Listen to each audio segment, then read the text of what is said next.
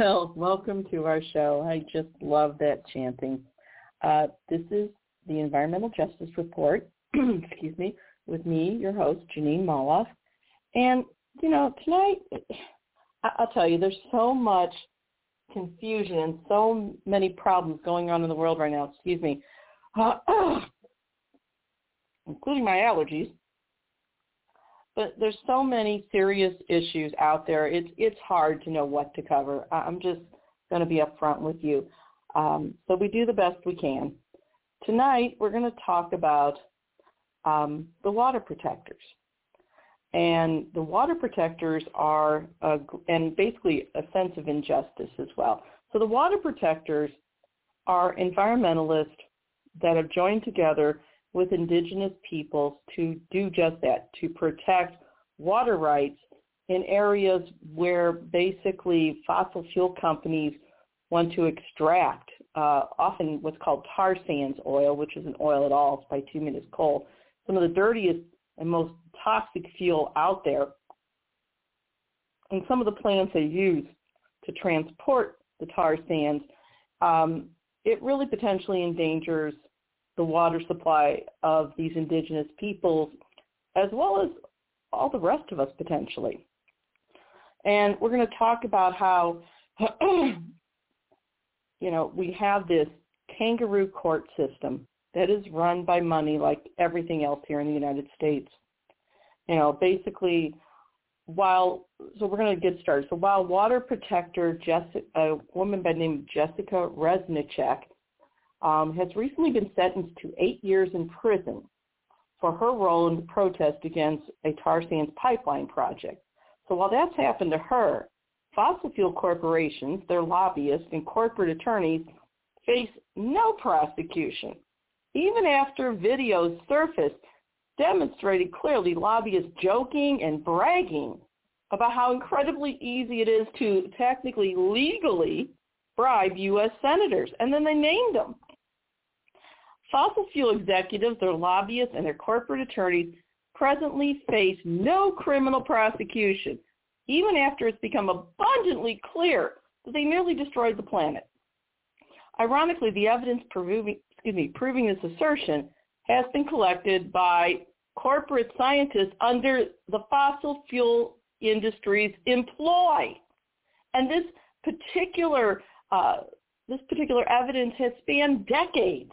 And it clearly documents these companies not only knew their product was destroying the planet, but they paid public relations firms to cover that up and to really mislead the public. But in the face of this injustice, these several injustices really, indigenous and white protesters are being attacked, mutilated, and prosecuted under statutes previously used to silence and incarcerate black protesters in the fight for civil rights dating back to the Black Panthers in the 1960s.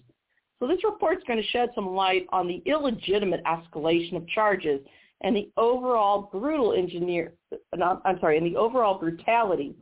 engineered and brought by the fossil fuel industry and their political toadies, and yes, that includes the courts. So while environmental activists face long prison terms for really minor offenses that should be just considered misdemeanors with no prison sentence, fossil fuel executives and propagandists are left free to continue destroying the planet, and yes, we have documentation.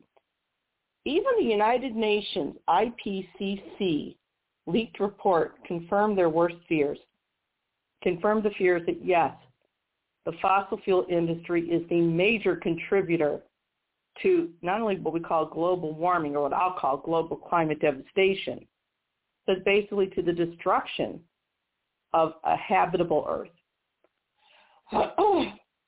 So these NoDAPL, these water protectors and other environmentalists, why are we jailing those fighting for the planet while we continue to enrich and reward those destroying the planet? It's a lot to take in. So we're going to talk about this first story about Jessica Reznicek's sentence.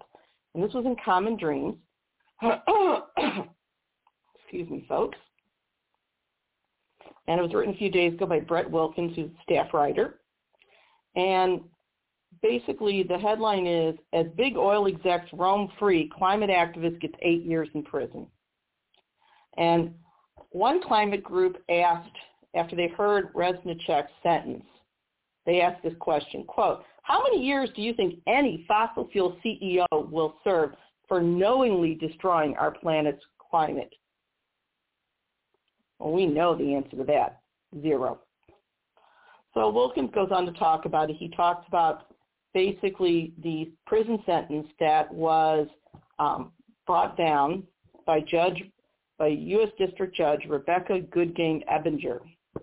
Now, Judge Ebinger is an alumnus of the Yale Law School, but apparently she learned nothing about actual justice there. So Jessica Reznicek is a nonviolent water protector. She pleaded guilty to, quote, damaging equipment, seriously, at the Dakota Access Pipeline in Iowa. Now, basically, we're doing this. This woman and other water protectors are being handed down some pretty severe prison sentences. And again, the fossil fuel companies that cause this problem and continue to cause this problem, who are the real criminals, are not being held to account. So there was a congressional candidate named Rebecca Parson, and she asked this question, quote, why is Jessica Reznicek going to prison and big oil executives aren't? And it's true. So let's talk about what happened in this first case. U.S. District Court Judge Rebecca Goodgame Ebinger sentenced Jessica Reznicek, who is a water protector, to 8 years in prison. And she also sentenced her to pay over $3 million in restitution, on top of the fact that she will get 3 years post-prison supervised release. Now, this was after Reznicek, who's 39 years old, pleaded guilty to a single count of damaging an energy facility. So the legal history of the case, again, this is an important case because it will be used to further criminalize anyone who dares speak out about how the fossil fuel industry has trashed the planet. So in September of 2019, Jessica Reznicek and 31-year-old Ruby Montoya were indicted, and they were indicted on 9 federal charges, and that included, quote, damaging an energy facility, use of fire in the commission of a felony, and malicious use of fire. Now, before you get all worked up about this, listen to what really happened. Now, each of the women faced up to 110 years in prison. Okay. Now, keep in mind, the malicious use of fire is not what you think it is, all right, at all. So let me explain what really happened. Reznicek in 2016, according to the Department of Justice, quote, conspired, with other individuals to damage what's called the Dakota Access Pipeline at multiple locations. Now, the defendant admitted to damaging and attempting to damage the pipeline using what's called an oxyacetylene cutting torch, the kind of torch you use in the welding shop, or some artists use it, if they're actually creating a sculpture out of metal. And this happened in Mahaska, Boone, and Wapello counties in Iowa. Now, she didn't set the place on fire, okay? She didn't commit arson. She was trying to damage the pipeline, the same pipeline that, because these pipelines often leak, will most likely poison the water in the area. So keep in mind, these 2 women alone are facing up to over 100 years in prison. I believe the figure was 110 years, each one of them. So, of course, she's going to plead guilty. She knows she's in a dishonest court, a kangaroo court, if you will, with a dishonest judge. I'll just say it. And then the question is, okay, this woman attempted to, along with her friend, to damage the pipeline. There was no loss of human life. No animals were harmed. No trees were burned down. It was just to keep this pipeline from going into production, period. Nothing else. But then, since Judge Ebinger is so keen on conspiracy charges, where are the conspiracy charges for fossil fuel executives, lobbyists, and politicians who actually did commit a very dire conspiracy to keep the truth from all of us, which has resulted in thousands, if not millions, of premature deaths and the eventual death of the planet by basically lying about the truth regarding fossil fuels. And that truth very simply is this: the single major cause of global climate devastation right now, and has always been, is the use of fossil fuels, period. Nothing else. And the industry knew it for decades. And they conspired with public relations groups to make sure the public never really found out the truth. But Judge Ebinger decided to use the terrorism sentencing enhancement on this minor case. Okay? And Judge Ebinger, her justification was that this terrorism sentencing enhancement could apply because, quote, not only the flow of oil, but the government's continued response were targets of this action, end quote. So that justifies threatening these people with over 100 years in prison? Really? But the environmental community isn't having it. Environmentalists worldwide are calling out the system, and they're calling out Judge Ebinger for her selective punishment. Okay? They're questioning a system that, quote, prosecutes as terrorists people protecting the planet against the existential threat of a climate emergency caused largely by fossil fuel use, while protecting and rewarding perpetrators of what a growing number of international jurists call the crime of ecocide, end quote. Okay? The science is there, folks. Fossil fuels are the primary and largest cause of global warming, or really global climate devastation, to the point where this planet could become largely uninhabitable. And we're seeing it now. We're seeing it in the insane, deadly storms that are hitting Florida. We're seeing it in the crazy wildfires in California that go on for months. We're seeing it in how basically people in South and Central America are forced to migrate because their water has been contaminated by, ironically, mining interests. This keeps going on. We're seeing it in the fact that quite a bit of the Arctic ice sheet has melted. This is serious, people. And it isn't just about us. It's about the planet that our children and grandchildren inherit. Now, this gets better. The timing of Jessica Reznicek's sentence looks a lot like payback for the published Exxon videos that were issued by Greenpeace. Reznicek was sentenced on June 30th, the same day that those videos were published. And that was those secretly recorded videos that showed senior ExxonMobil government affairs executives bragging about lobbying and involvement with shadow groups. And the idea was to cast doubt on any scientific consensus about this growing global emergency, global climate emergency. All right? The fact is, ExxonMobil and these other fossil fuel companies have known for decades that they are the primary cause of this global climate devastation. Okay? The Nation editor-at-large Mark Hertsgaard said in a recent opinion piece that, quote, oil companies, the executives in charge of them, the propagandists they've employed, and the politicians they've funded have largely escaped blame, much less had to pay, whether through financial penalties or prison time, for the immense damage they have done, end quote. Now, before Jessica Reznicek was sentenced, she told the court that the reason she did this was that she was worried that the pipeline would further contaminate Iowa's drinking water because it does have a history of leaks, and that's documented in an article in 2018 by The Intercept. Okay? Reznicek was quoted as saying, quote, the toxins we enter into our waterways here in Iowa enter into the Mississippi, which enters into the Gulf. Going to this extreme was out of character for me. It wasn't an easy thing to do. It wasn't an easy decision to make. I discerned it at length. The conclusion that I made was that in my heart, this was the right thing to do. In my heart, this was not violent. In my heart, the laws that protect this pipeline are the laws that are violent. The people who are constructing the pipeline are ultimately the people who are contributing to the desecration of the earth, end quote. And she's right. Okay, I'm just going to call it out there. She's absolutely right. And again, this was documented, all right, again, by The Intercept in a article that ran in September of 2018, Dakota Access Pipeline Leak, Energy Transfer Partners. It has a history of leaks. And the problem with tar sands leaks is that between the fracking fluid they use to shoot these tar sands through these metal pipes and the nature of the actual tar sands itself, it's far more toxic than regular oil products, all right?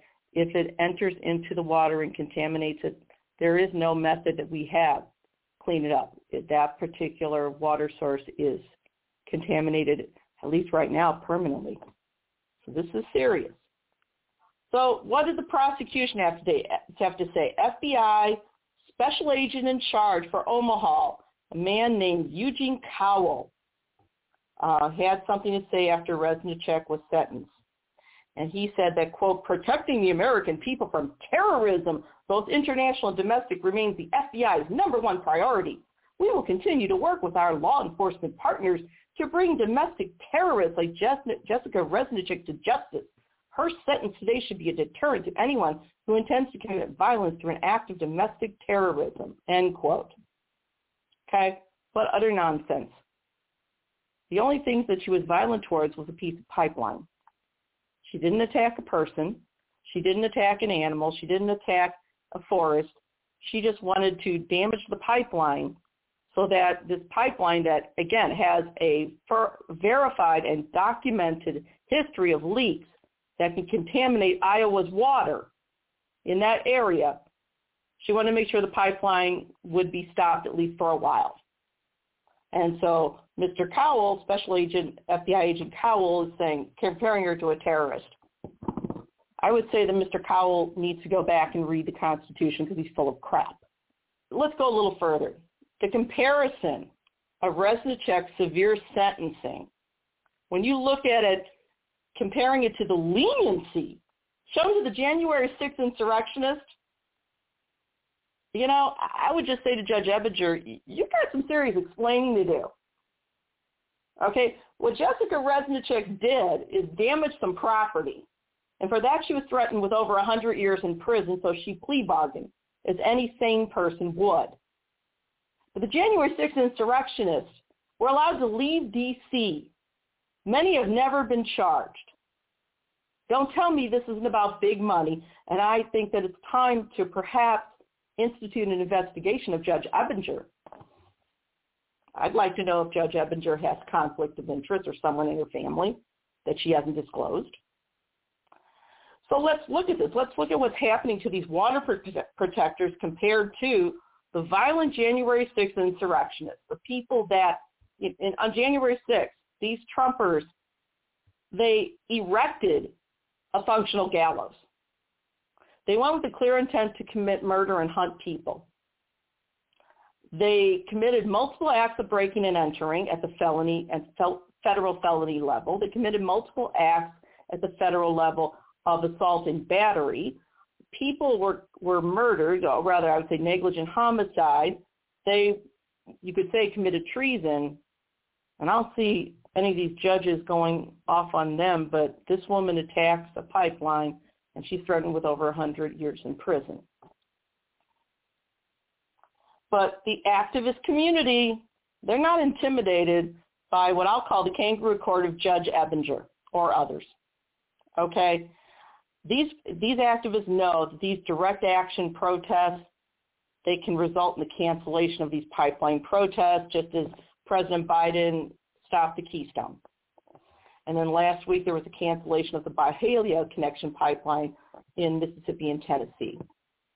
Okay? The sentencing of Jessica Reznicek, that came as there were indigenous-led direct action protests against Line 3 tar sands pipeline project in Minnesota, and they will continue. And keep in mind, the Stop Line 3 water protectors all face felony charges, okay, for engaging in peaceful civil disobedience. Okay, I think Judge Ebinger needs to go back to law school. but I don't know if it's that really. Personally, my opinion, I think she's just corrupt. But it's my opinion.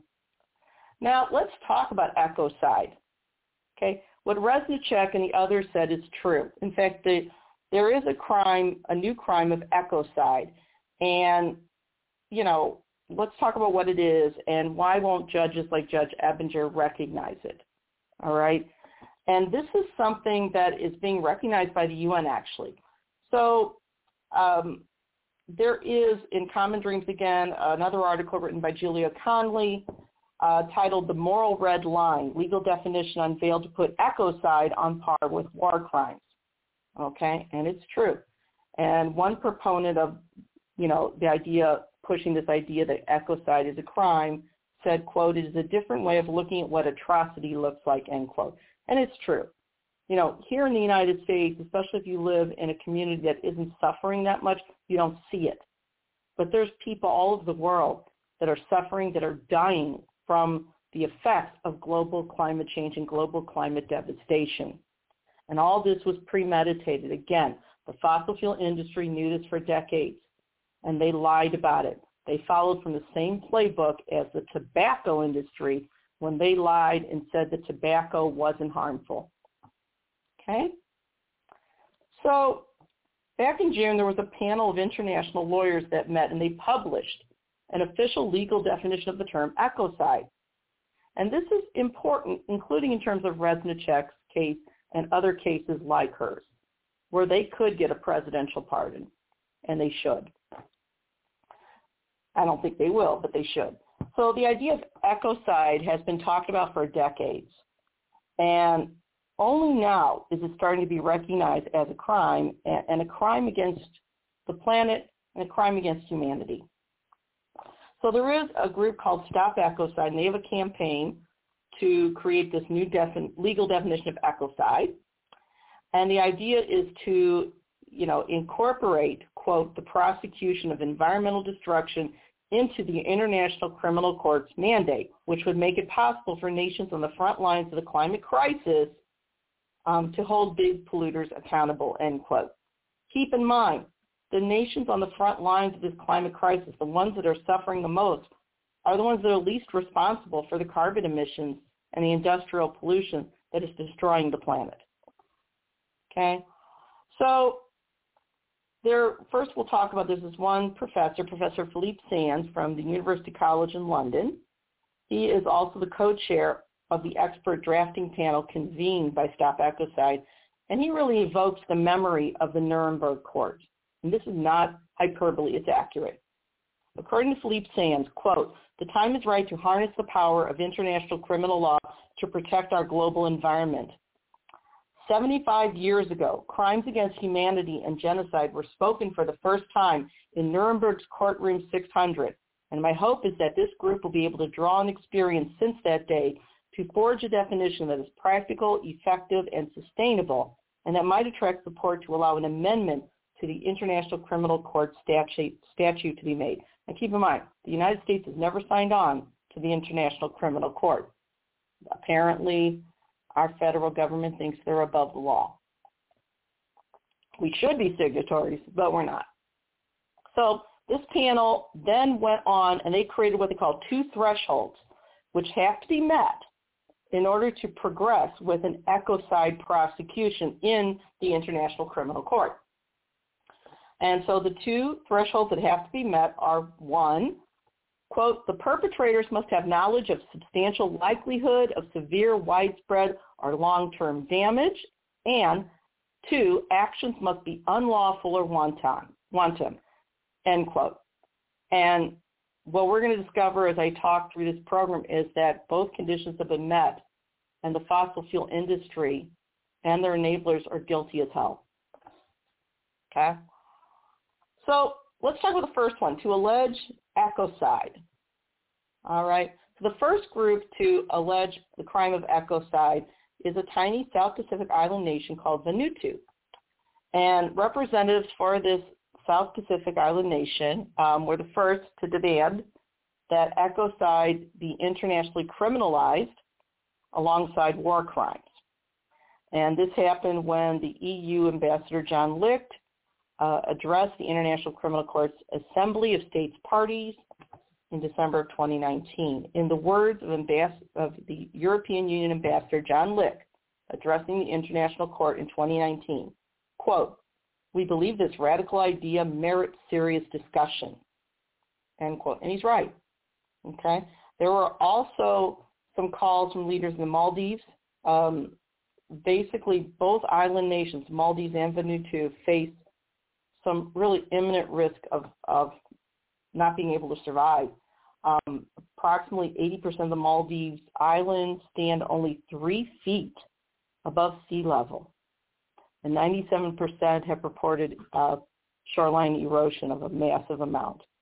So while the Maldives and Vanuatu are the least responsible, the USA, China, and Russia are the most guilty offenders. Okay? No shock there. The Maldivian diplomat, a man named Ahmed Salim, was quoted as saying, quote, "We see no serious efforts on the part of large emitting countries to save humanity from the impending climate change catastrophe," end quote. And he's right. Now, the group Stop Ecocide is somebody named Jojo Mehta. And apparently Mehta was on CNBC. And basically Mehta said that less than 2 years after these calls came from Maldives and Vanuatu, Mehta went on to say, quote, "This conversation is no longer falling on deaf ears and indeed is actually gathering momentum at quite a pace. Even French President Emmanuel Macron kind of weighed in. He called for ecocide to be prosecuted at the International Criminal Court. Belgium ambassadors also brought this up in an official statement to the ICC in 2020. Political parties in Sweden, the Netherlands, Portugal, Spain, and the UK have also supported these calls to list ecocide as a crime that could be prosecuted in the International Criminal Court." Another law professor, Rachel Colleen, who is a law professor at Queen's University Belfast, told CNBC, quote, "If we had ecocide, in other words, recognized by the ICC, what it might mean is that you could prosecute crimes against the environment potentially without there needing to be a connection to some widespread human atrocity. It is a different way of looking at what atrocity looks like," which is right. Now, Jojo Mehta of Stop Ecocide also talked about the UN's role against the worst offenders. And Mehta says the biggest contributors to global climate change, the biggest emitters of carbon, could be referred to the ICC by the United Nations Security Council, especially if the court included in its mandate, included this charge in their mandate, that crime of ecocide, in other words. And even though the U.S. and Russia are not signatories of the ICC's Rome Statute, the ecocide charges could still be referred. All right? And it's needed to draw a moral red line. Okay? They were talking about the destruction of the earth. So again, Jojo Mehta told CNBC, quote, "At the moment, if you are campaigning for human rights and social justice, at least you know that mass murder and torture are beyond the pale. They are criminal and they are condemned. But if you're in the environmental arena, you don't have that. You're standing on a void. There's a missing foundational piece that says this much damage is simply not allowed," end quote. So if the International Criminal Court recognizes ecocide, it could lead not only to these trials, but it could lead to possible reparations for countries like Vanuatu and the Maldives and other nations that have been damaged by these high polluting nations. And it's way overdue. Professor Sands also added, quote, "None of the international laws protects the natural world as an end in itself. This draft law is not only anthropocentric, it is also ecocentric. I'm not starry-eyed about law. The mere adoption of a text does not stop horrors, but it can change consciousness," end quote. And I think that's what they're really trying to do. They're trying to bring about this awareness as well. So there's another article here. And again, this one is written by, again, Mark Hertzgaard. All right. And the headline is, Big Oil Should Be Prosecuted for the Crimes Against Humanity. And this goes hand in hand with the proposition that ecocide should be a crime that can be prosecuted in the International Criminal Court. And I say it's long overdue. So let's see what he has to say. So Hertzgaard explains that even though big fossil fuel knew that their product was destroying the environment eventually for decades now, they became a little more worried in the 90s. So these oil companies, big fossil fuel, they spent millions and millions of dollars on public relations campaigns. And the whole idea, just like the Exxon lobbyist said, was to confuse people, confuse the press, confuse politicians, confuse judges, the public, about the dangers that fossil fuels bring to our existence on this, piece of rock. And, this is, to me, looks like additionally a conspiracy. And then it gets into more of this, all right? So this article is part of the Guardian's series that they call their climate crime series, okay? And I think that's very apt. We are talking about climate crimes. And the idea is they're investigating how the fossil fuel industry not only contributed to, really caused the climate crisis. They lied to the public, especially the American public. And, now they basically said that, quote, every person on earth today is living in a crime scene, end quote. And it's true. It's been going on for decades. All right. And it threatens our descendants. But yet the criminals responsible are being rewarded. They've got stock options. They can evade their taxes. And meanwhile, little people, Jessica Reznicek and other water protectors that are getting no financial anything out of this are being threatened with 100 years in jail. Okay? Again, I'm pointing that out because this horrible injustice. Okay? So this crime that has been committed by the fossil fuel industry has killed quite a few people. It's caused billions of dollars in economic damage. It's ravaged ecosystems, wildlife. It's really hurt marginalized communities, in other words, low-income communities, communities of color worldwide, whether it's farmers in Bangladesh, because the sea is rising so fast that it's basically destroying their rice fields because the salt water is going onto their fields, to, low-income people in Houston, Chicago, and other cities, where, again, there's an increase in asthma deaths. And again, this is just dumping on people because you can. And this is something that we have to do something about. So evidence, so let's kind of backtrack a little bit, all right? Again, I brought up the whole idea of comparing the prosecution of water protectors and throwing the book at them and giving them threatening them with 100 years in jail, to the January 6th insurrectionists that are being slapped on the wrist, to now big fossil fuel that's getting no penalty at all right? So when did this really come into the public consciousness, if you will? Well, big fossil fuels crimes against humanity really broke open in 2015. Because then, in 2015, the following groups blew it open because they traced the crime link to ExxonMobil, who at that time was the world's largest oil company. And that was the Los Angeles Times, Inside Climate News, and the Columbia Journalism School. Okay? And they got a hold of some internal records that showed that by the late 1970s, Exxon's own scientists that Exxon employed, were giving these briefings to top executives, and they were saying that man-made global warming was real, it had the potential to be catastrophic, and yes, it was caused for the most part by burning fossil fuels. These are the people in their own employ. So when this story broke, climate activists, launched this hashtag Exxon knew. Okay? So that triggered more investigations that also found that Chevron, Shell, BP, and other fossil fuel companies also knew that their products threatened to basically bring the Earth's climate to a point where it's uninhabitable. Okay? They all knew. They all chose to lie.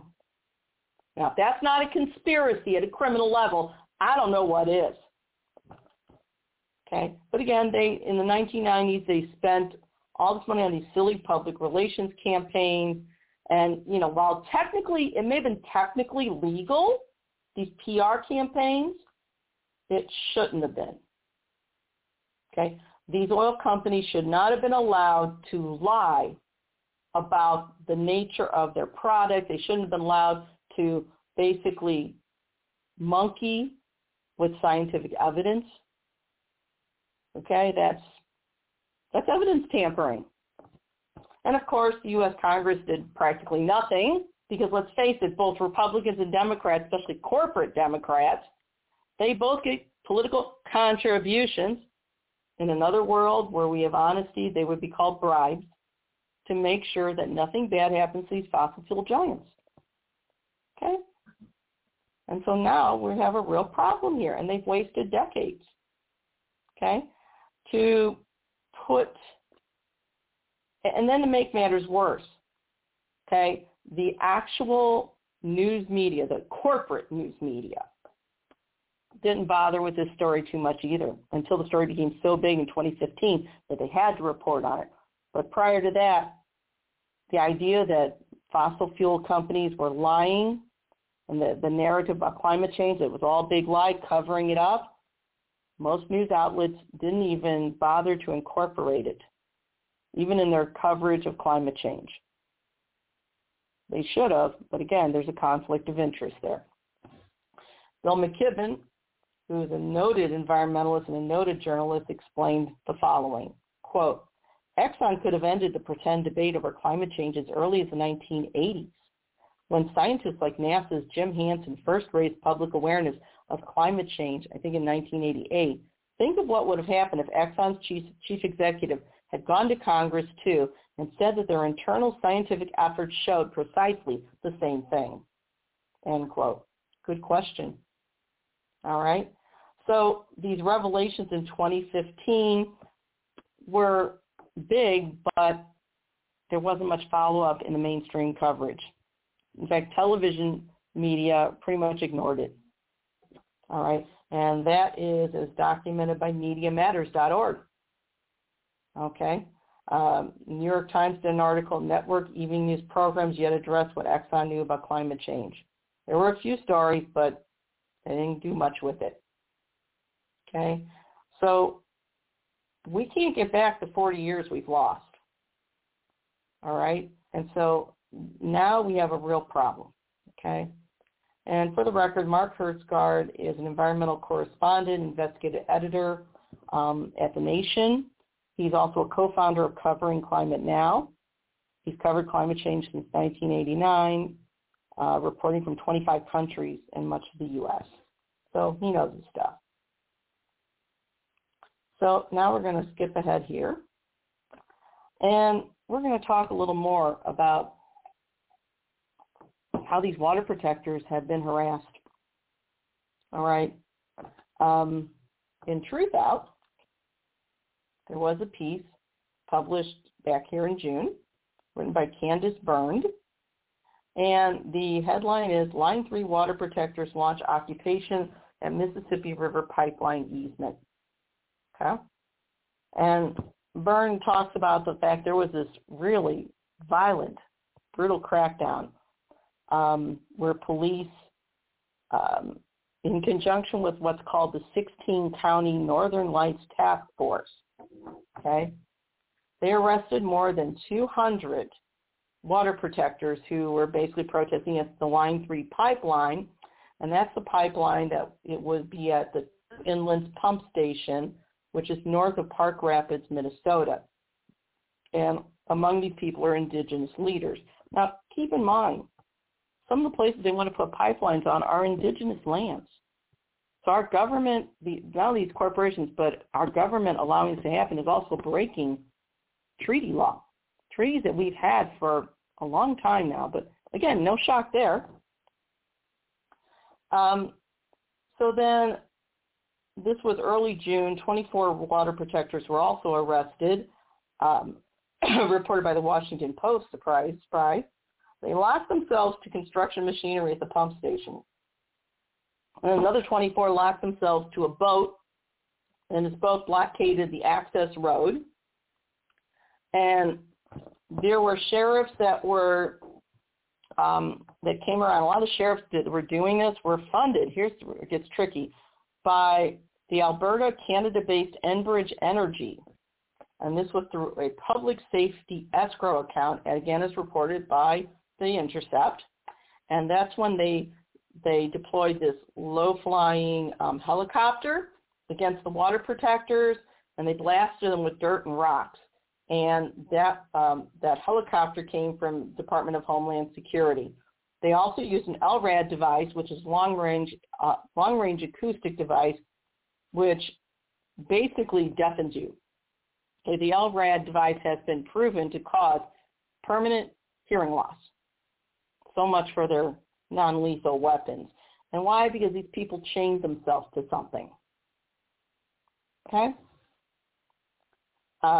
And once again, I have a question as to why the sheriffs accepted funding from Enbridge Energy. This is another example of those public-private partnerships. Again, companies should not have undue say in what happens under the law. It's a conflict of interest, but again, they don't care. So these direct actions they happened after there was this treaty people gathering in northern Minnesota, and the whole idea was this meeting to fight this $4 billion tar sands pipeline. Okay? Now, Northern Lights Task Force officials, God, what a name, Northern Lights Task Force. You don't really know who they are. They claim that the DHS helicopter was used to announce a dispersal order, but it wasn't used to force dispersal. In other words, it wasn't meant in a punitive way. Well, why would you need a helicopter to announce a dispersal order? You could do the same thing with, some sort of a mic, some amplification device on the land. And it doesn't address the fact that they hauled sand and rocks at these people, which coming from a helicopter become very dangerous projectiles. You could take someone's eye out with it. And again, the announcement was so loud that most of the water protectors couldn't hear it anyway. Okay? So, and even if they had heard it, they had good reason to be skeptical, because records obtained by The Intercept explains that the task force, quote, carried out extensive preparations for helicopter and drone operations in the year leading up to construction via subcommittee dedicated specifically to air operations, end quote. So basically, Homeland Security is working against us and for big money. All right, these people weren't doing anything violent. It didn't need to escalate to that. But they're trying to send a message. They're trying to criminalize, and they're criminalizing dissent. And it wouldn't be the first time that police officers created charges that really didn't happen. We know that the police lie frequently. Okay? So once again, they're trying to make sure that people are so intimidated that they will never question anything. And this is serious, people. So on that Monday, some 1,500 people marched toward the pipeline easement site. And this is where the Enbridge Corporation wants to drill under the Mississippi River. Now, I've written about tar sands before when I was still publishing on Huffington Post. And the problem is this. It was a problem with the Keystone. The part of the Keystone, for instance, they wanted to, again, place the pipeline underground, but it was on land that was so sandy that part of the pipeline could have been, you could have just dug it with a little shovel, okay, and gotten to the pipeline. And it would go right under the largest aquifer in the United States. And one of the ways people in the Midwest get their water is through underground water, what's called an aquifer. And if the pipeline broke, that water source would be ruined permanently. So that's on the Keystone. these people are protesting the same technique, okay? It's stupid to put it underground where it could damage water sources. Utterly stupid.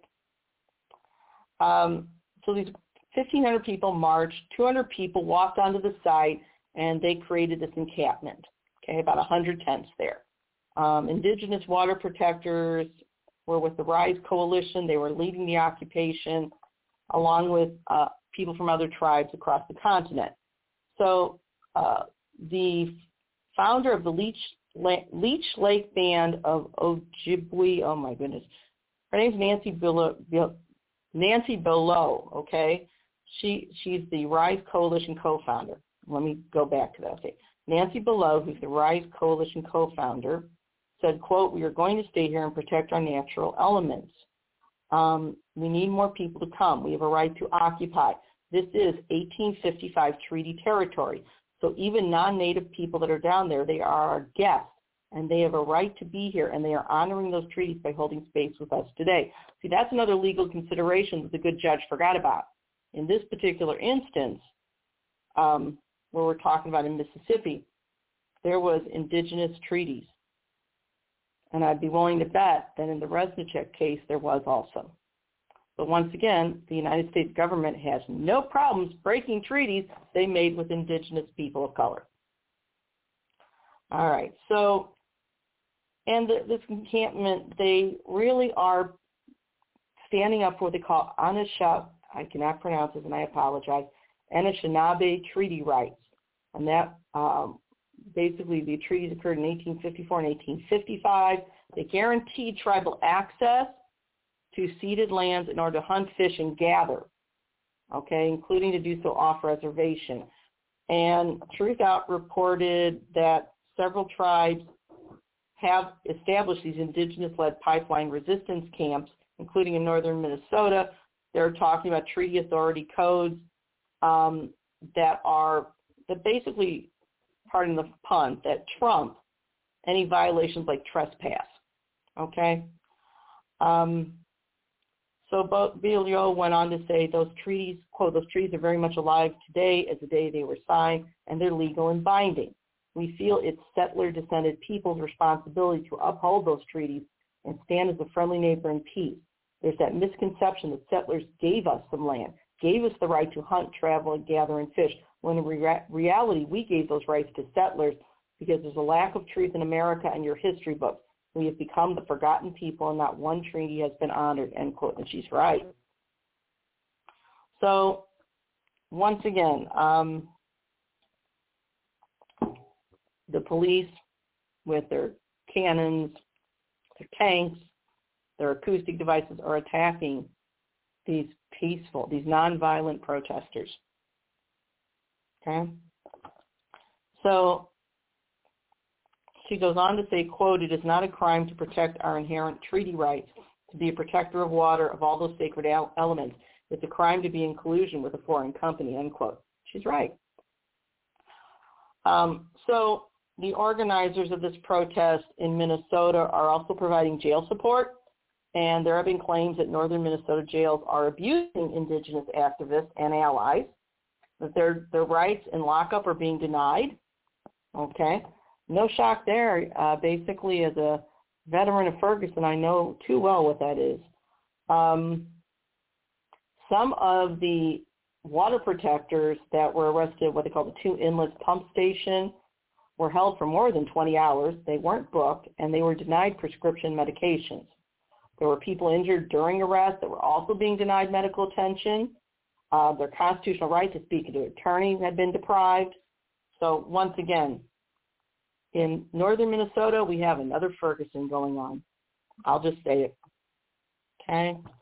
Now, The Intercept also reported that by the end of this May, Enbridge Corporation had reimbursed agencies and organizations, in other words, the police and certain organizations, to these public safety issues to the tune of over $1 million.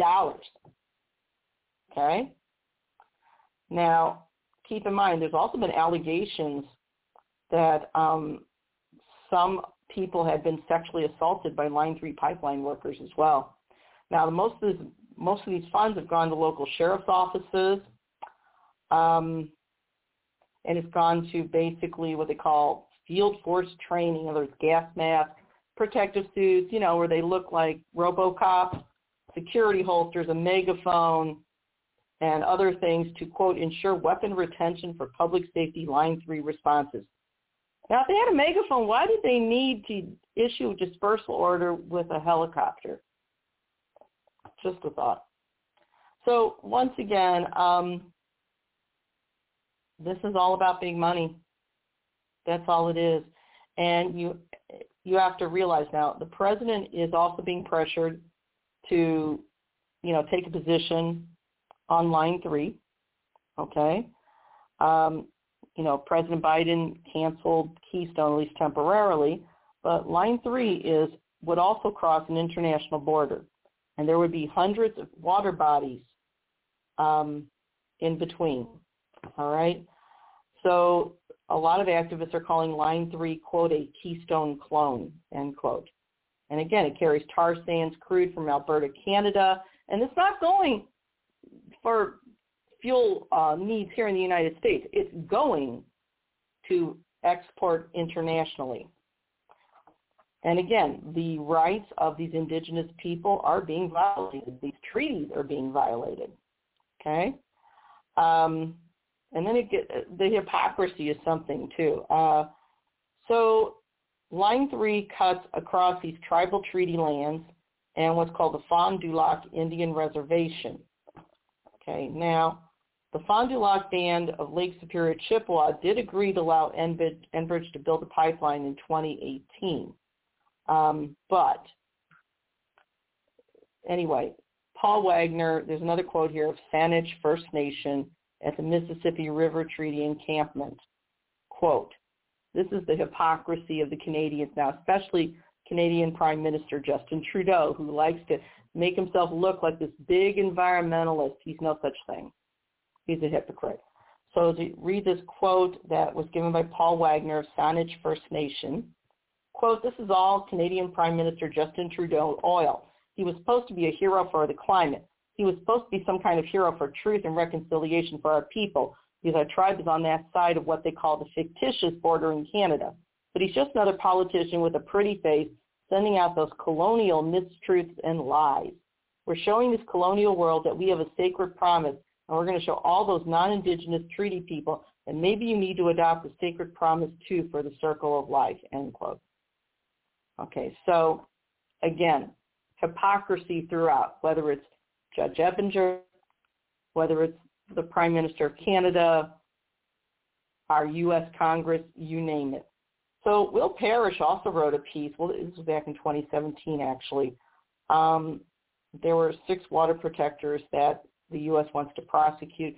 I see this photo, and there's this elderly indigenous woman, and she's surrounded by these cops that are all in tactical gear. And, I guess they use a zip tie. And she looks like she's about 90, and it takes 4 of these big thugs to escort her. How cowardly is that? So, again, the feds have come into it. This is Standing Rock. Again, the water protectors. And this was published in partnership with Shadowproof. Back in 2017, a federal grand jury issued indictments. These were 4 Standing Rock water protectors. And here's the charge: federal civil disorder, and then the use of fire to commit a federal crime. The federal civil disorder has a really vile history. It is the same charge that was used against Martin Luther King Jr. and other black activists that were just fighting for equality and basic civil rights. Federal civil disorder is such a vague term. It should not exist at all.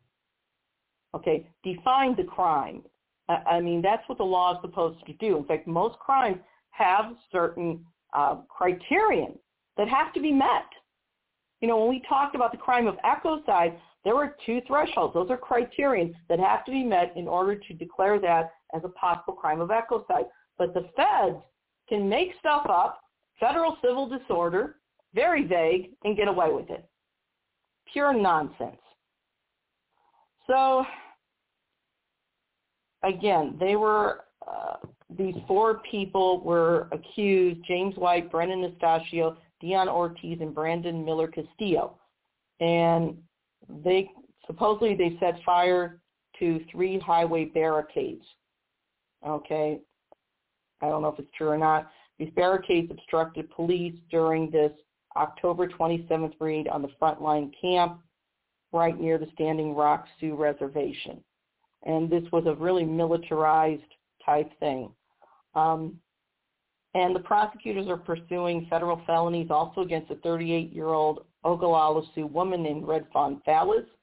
They said she fired a gun during her arrest, but apparently she must be very talented, because the police claim she fired a gun during her arrest as several officers had her pinned face down on the ground. She must really be Wonder Woman, that here several police officers have this little woman pinned face down on the ground, but somehow she managed to fire a gun at them. I don't know, maybe the bullet came out of her tuchus. That means her asshole. It's such a stupid charge. But they get away with this lie. It is not physically possible to fire a gun as you're pinned face down on the ground. Okay? All the people facing charges are indigenous. Red Fawn Fallis faces 25 years or more in prison for a crime she didn't commit. Again, it is impossible to fire a gun when you are being restrained by several big policemen and your body and face are face down on the ground. Not physically possible. I just get so angry about this. This reminds me of Ferguson all over again. The obvious lies. Okay? But because the feds got involved, it's more serious. All right? And the U.S. government, they're going to use their best attorneys from the Department of Justice. You may as well call it the Department of Injustice. Keep in mind, Donald Trump can incite insurrection against the government, the DOJ letting him get away with it, but Red Fawn Fallis is being accused of firing a gun while she's being restrained on the ground. I reiterate, it is physically impossible to fire a gun when you're being restrained face down and body down on the ground. Not possible. You would think the U.S. attorneys in North Dakota would know that. But then they filed this charge, federal civil disorder, which is pure garbage. The Water Protector Legal Collective's attorney for Michael Marcus, one of the defendants, someone named Sandra Freeman, was quoted, quote, "Nobody I've worked with previously has ever seen that charge. It comes from a law that is usually only invoked when the federal government decides to prosecute people involved in resistance, like Dr. King." She didn't say that. I'm saying that.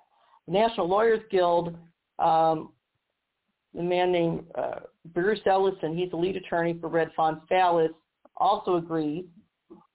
He's only seen the federal civil disorder charge a handful of times, including during federal prosecutions of the American Indian Movement activists who apparently reclaimed Wounded Knee. There was an armed standoff with federal and local police at Pine Ridge in 1973. Ellison is also a longtime attorney for political prisoner Leonard Peltier. Okay, this federal civil, what is it called again? Hold on a second, folks. I'm tired here. This federal civil disorder is a garbage term. Okay, if a law school first-year student had tried to compose this, they would have been laughed out of school. So there were some records that were obtained through an open records request, and they showed that, quote, high-level operatives, I'll just quote this, quote, high-level operatives within the U.S. domestic security state were involved in coordinating the enormous law enforcement mobilization against Standing Rock water protectors from last summer through early March of this year, end quote. Okay, so, this started with the Trump administration, and Biden's just letting it continue. Okay? And there have been officers from multiple federal agencies, the FBI, the Bureau of Indian Affairs, the U.S. Marshal Service, U.S. Attorney's Office for North Dakota. They were part of this interagency intelligence group. And they were monitoring Standing Rock protests. And they were trying to, figure out who the instigators and the leaders of the movement were. Okay. In short, they were criminalizing constitutionally protected dissent. All right. And this is what our tax dollars are going for. This is in conjunction with those fusion centers set up by the Department of Homeland Security, which I despise.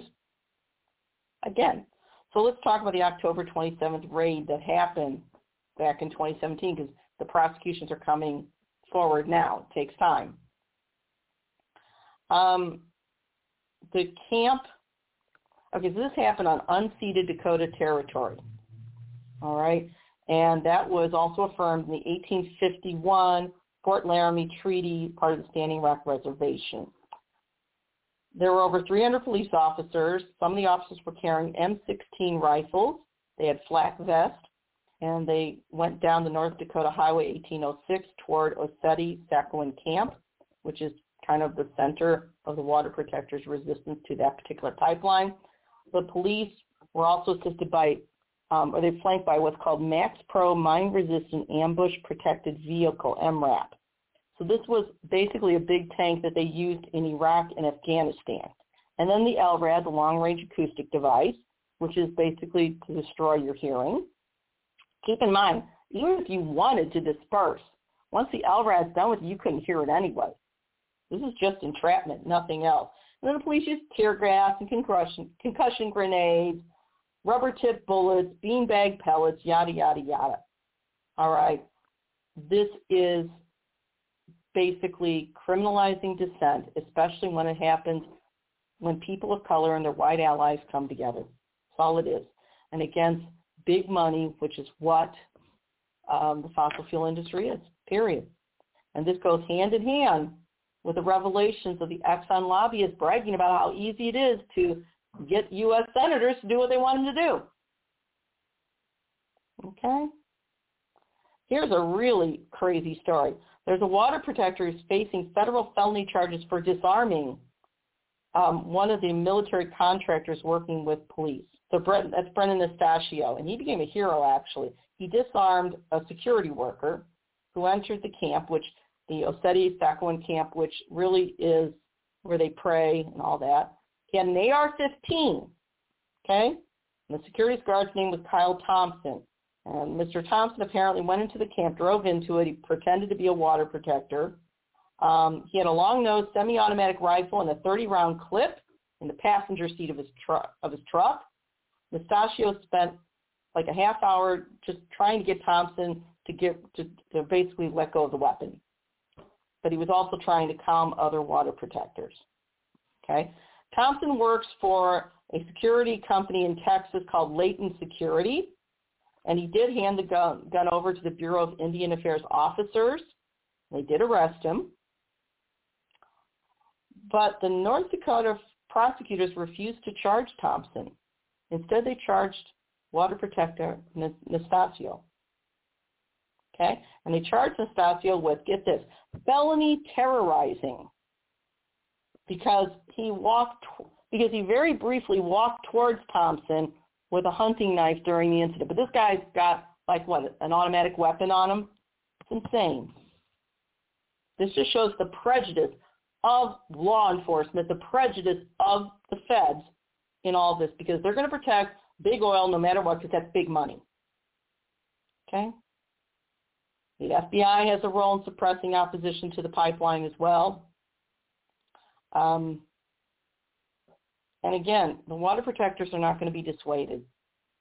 They are maintaining that, quote, the real criminals at Standing Rock were the police and the oil companies, private security firms who consistently use violent repression to sabotage constitutionally protected political activity, end quote. And it's true. Last November, again, they're still while Trump was in office, the police seriously hurt over 300 unarmed protesters, and protesters that were being restrained as well. They sprayed water on them in freezing temperatures, and then they fired rubber bullets and concussion grenades. One police officer struck this 21-year-old woman named Sophia Wilansky with a concussion grenade, and it nearly severed her forearm, okay? And so another water protector drove her to the hospital. She went through emergency surgeries to try and save her arm. The day after that, 7 FBI agents, including 2 that were in Joint Terrorism Task Force jackets, invaded her hospital room. They took articles of her clothing and shrapnel that came from her arm. They subpoenaed hospital visitor logs and videos of the room. And that visit, according to Wilansky's father, was, quote, it, quote, created a chilling atmosphere where anyone who is a protester is under suspicion of being a terrorist, end quote. And it's true. And this is all outrageous. Absolutely outrageous, because this is about big money. Make no mistake about it. The federal civil disorder charge, okay, was used, including against Dr. Martin Luther King Jr., okay? And that statute is what actually spurred Congress to pass the U.S. Civil Rights Act, okay? So this is all about racism and big money. And again, we know there's too much information that's leaked out that shows that the climate devastation that we are going through and we will continue to go through came directly from fossil fuel, and that fossil fuel companies knew this for decades and covered it up. Okay. So we now know, and there was a piece by Fiona Harvey in The Guardian. Climate scientists are worried about what they call tipping points, because the Intergovernmental Panel on Climate Change, the IPCC, is also talking about it. They're preparing a report that will be published, but most of the report won't be published in time for policymakers at COP26, which are the UN climate talks that are going to take place this coming November in Glasgow. But there was a draft of the IPCC report that was leaked to Agence France Presse. The draft warns of a series of thresholds beyond which the climate cannot restore itself. The idea of recovery from that kind of breakdown may be impossible. To quote from the report, quote, life on Earth can recover from a drastic climate shift by evolving into new species and creating new ecosystems. Humans cannot. So the report's talking about a series of cascading events with really very serious repercussions. Think of the domino effect only applied to climate science. So I'm going to skip ahead here. I don't want people to think that this is beyond hope, because then they'll just give up. We have to consider that we have to do something so that our children and our grandchildren have a future. We're being incredibly selfish. They have a goal. There's a goal that was in the 2015 Paris Agreement, which was adopted by 200 nations, to cap global warming at what they call, quote, well below 2 degrees centigrade and 1.5 degrees centigrade if possible. And to quote from this, they said, quote, on current trends, the world is heading for 3 degrees centigrade at best. Okay, so we are facing some irreversible consequences, and we're blaming the wrong people. We should not be attacking water protectors. We should not be criminally charging water protectors. We should be criminally charging fossil fuel executives, the lobbyists, the politicians on both sides of the political aisle that went along with this, and any judges that went along too. They should face criminal charges and mandatory incarceration, because they're the ones that committed a massive conspiracy, not the water protectors. Now, I've got a lot more information. There's no way we're going to get through it all. And I apologize, but this is not the only time we're going to be talking about this. And I know I've been rambling a bit because the actual injustice of this all just makes my blood boil. I'm sorry, it just does.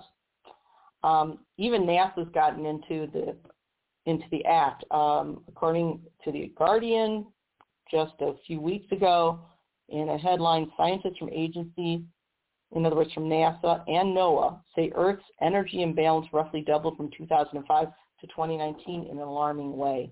In other words, we're trapping twice as much heat than we thought we were going to do, and we're in some big trouble here. And it's important. I know it seems complicated, but the more greenhouse gas emissions that we have, the more heat is trapped in the Earth's atmosphere, which in turn traps radiation that would otherwise move into space.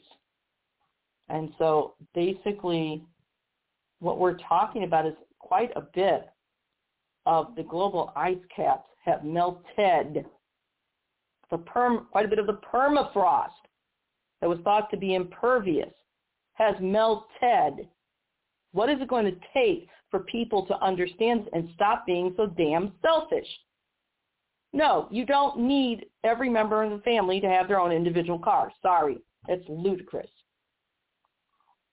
So basically there was another piece from Live Science on the estimated deaths annually caused by climate devastation, okay, which proves the bogus sentencing of Judge Ebinger. Written by Rachel Retner, who has a master's degree in journalism from NYU's Science, Health, and Environmental Reporting program. She also has a Bachelor of Science in Molecular Biology and a Master of Science in Biology from UC San Diego. And so what she's basically saying is that in the decades to come, more than 250,000 people could die every year as a result of climate change, according to this new review study. In 2014, the World Health Organization estimated climate change would lead to about 250,000 deaths each year between 2013 and 2015. And it wouldn't just be from heat, it would be from malnutrition, heat stress, and malaria, because it's going to affect crops. A new review published past January in the New England Journal of Medicine said that this is a conservative estimate, that it's far worse, because it doesn't take into account other climate-related factors like population displacement, others people that have to migrate because there's no water. And the co-author, Dr. Andrew Haynes, who's an epidemiologist and former director of the London School of Hygiene and Tropical Medicine, also explained this to CNN, explaining that other climate-related factors that would affect death rates besides population displacement would be reduction in labor because farmers couldn't farm.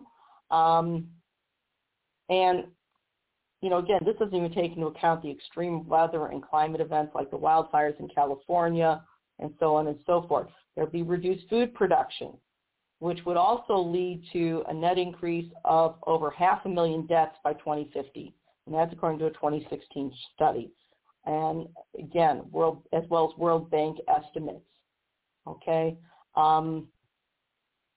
And so the report went on to say, quote, climate change is causing injuries, illnesses, and deaths, with the risk projected to increase substantially with additional climate change, threatening the health of many millions of people.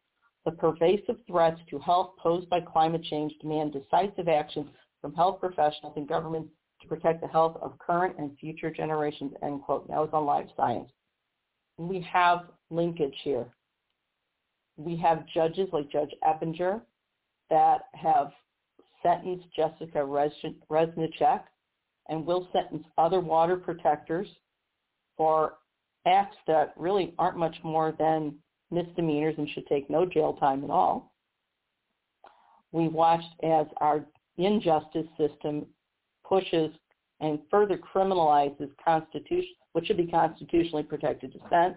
We watched as the federal government reneges on treaties with indigenous peoples, the people that we took the land from them, but we're reneging on the treaties here, on the little bit of land they have, while we possibly poison their waters with tar sands pipelines. You know, we're watching the militarization of police who have basically attacked water protectors, including one water protector who actually talked down a security guard that came in with dangerous weapons. They didn't charge Mr. Thompson, but they did charge the water protector. The prejudice that is being shown by law enforcement and by the courts is blatant. And everyone connected with those charges, those bogus charges, they're the ones that should face criminal investigation. They're abusing the law. So, there's so much more. We're going to talk about this more. We're running out of time, and I couldn't go through it all. And I do apologize that I was very emotional, but again, the injustice of this, I got to get through to people to get you to understand. We're destroying the planet. And when you talk to people, especially boomers, say, look, we're going to have to change our ways. We're going to have to give up cars. And they respond with a laugh, oh, that'll never happen. The selfishness of that makes me want to scream.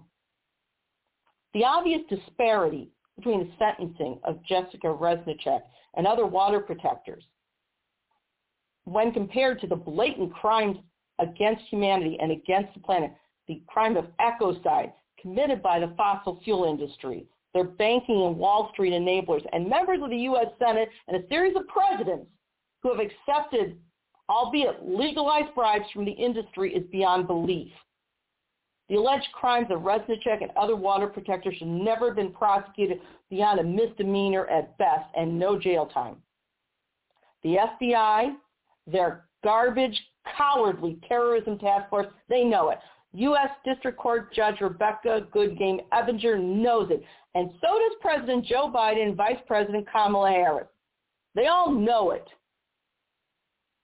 Once again, this massive miscarriage of justice against all the water protectors is just so reminiscent of Ferguson. It's so reminiscent of the crimes against Dr. King. It's so reminiscent of, yes, the crimes committed internationally by the Third Reich. There is very little difference. A crime against humanity, a crime against the planet is just that. And we should no longer tolerate the role of big money and their corporate attorneys as they make a mockery of justice and destroy what last shreds of democracy may still remain. I don't know what the answer is, but I do know that we have to all refuse to comply. Maybe it's a general strike. Maybe it's a series of general strikes. But we have to let the moneyed interests know that no, you will not own us any longer. We outnumber them. We outnumber the police. We outnumber the military. All we have to do is stick together, if not for ourselves, then for our children and our grandchildren after that. We can no longer allow this wanton destruction of the planet because of insane greed. Corporate, the billionaire class, and yes, their political whores have to be stopped. The police have to be held accountable. The Department of Justice attorneys have to be held accountable. Where's Merrick Garland? He's supposed to be so fair-minded. Then fine, where is he? Hiding, I suspect. I don't think he has the spine for this. Again, my opinion.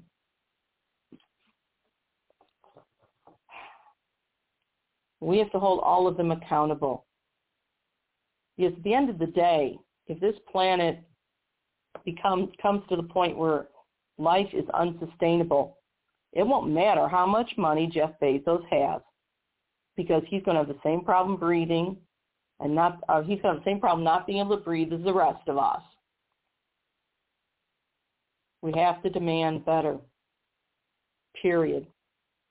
And part of that starts with being allied and helping our brothers and sisters of color and helping our brothers and sisters who are water protectors protect all of us and pushing for the truth. This show, we expose environmental injustice, and we will continue to do so. As long as I have breath in my body, I wish I had an answer. But right now, we need to all stick together. We just do. Because all the money of Bezos doesn't equal our numbers. We have to stop being selfish. and realize that damage has been done to poorer nations and that we owe them. We owe them reparations. We owe the world reparation. And yes, reparations should come from the rich. I said it. I don't know what's in the future. I don't know if we can fix this. I'd like to think that we could. I suspect the way things are going now, our best hope is to be able to buy enough time so that a future generation can come up with something better. But that means we have to end fossil fuel use now. And the part of that, we did a show last week about demanding an end to fossil fuel subsidies. That could be an important first step. And then putting subsidies into solar and wind so people like me and you, so we can actually have something that's renewable. We'll be talking about this again. And with that, I say good night and God bless.